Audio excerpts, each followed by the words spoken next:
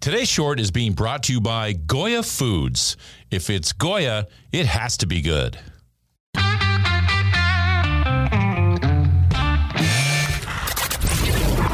Your daily game plan for success. It's Sachs in the Morning. Steve Sachs. Hi, Steve Sachs here with Sachs in the Morning, and today is Wednesday, November 23rd, the day before Thanksgiving. So we're all looking forward to that. This week we talked about the effects of gratitude on Monday. On Tuesday we talked about the mental, emotional, and spiritual effects of gratitude. And today we're going to talk a little bit about the physical effects of gratitude. Yes, there are those physical effects. It's pretty amazing. So I want to talk to you about this study that was done, a study of people with heart failure. Found that people with higher dispositional gratitude reported better sleep, less fatigue, and lower levels of cellular inflammation. And a study of patients who had a heart attack or chest pain found that patients with higher levels of optimism and gratitude 2 weeks after their cardiac event also reported greater improvements in emotional well-being 6 months later. Now, both optimism and gratitude were associated with higher self-reported adherence to medical recommendations, suggesting that gratitude may help patients better recover from heart attacks and other serious heart problems by encouraging them to follow their doctor's instructions. Now, I know the situation that I had with my father, and I've talked about this a few times on the broadcast. You know, my dad died at 47 years old, had a long history of heart disease in his family. His dad and his grandfather also died at the same age, chronologically just a month apart. But I can tell you that I saw my dad's disposition. You know, living with him all these years, I saw him not have a lot of hope on his own personal journeys that he wanted to accomplish in his life. He was relegated to having jobs early in his life that he didn't want to pay the rent for his family, and he never really got to go out and explore being himself. He was always bogged down by trying to help his 7 siblings and mother survive because his father wasn't there. So he didn't have a lot of blessings to look forward to that he could count every day. But later on in his life, he certainly did with marrying my mom and having a great family. But it was almost too late for him. So I saw this firsthand happen with my dad.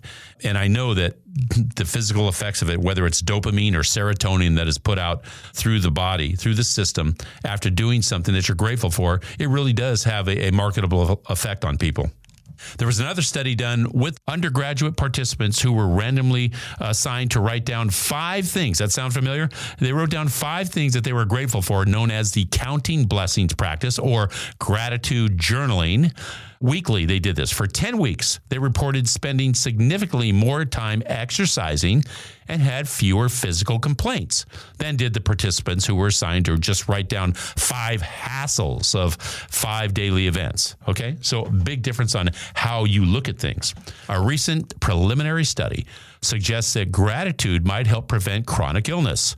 This study found an association between stronger feelings of gratitude and lower levels of hemoglobin, which was a biomarker involved in blood sugar control. Now, higher levels of this hemoglobin have been associated with chronic kidney disease, a number of cancers, and diabetes. And gratitude is far-reaching. I mean, as we said before, for the days that we covered on Monday and Tuesday, not just the emotional part, but the physical part, it can really make a difference in your life. I am grateful that I got to learn so much from what my dad had gone through and how it's had an impact on me to be aware of physical fitness and knew the benefits of that. And it's just a great, tremendous positive circle. You know, you work out, you feel better, you get that adrenaline rush from feeling good. And what does that do? It makes you want to come back the next day and work out some more and understand the benefits of this. And I feel like I'm great. I feel 62 years old and I feel like I'm in my early 30s. And it's all starting from being grateful that you can get up and work out, being grateful that you have an opportunity to do that and that you understand the benefits of staying in shape.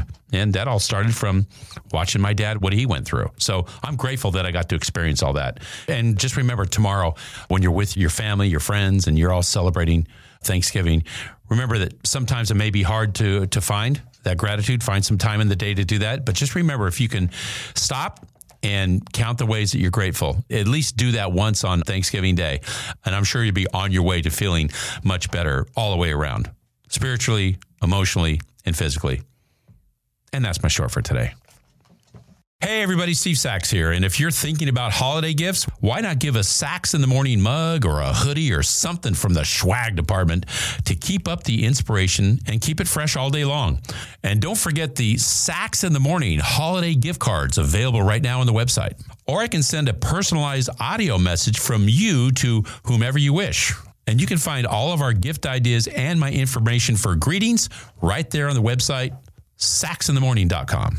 And don't forget, if you or someone you know might be interested in a speaker for an event, you can find that information on the website as well. Just go to sachsinthemorning.com. And thanks to Al Hendrickson Toyota for their support of this podcast. And be sure to visit alhendricksontoyota.com. Toyota, let's go places.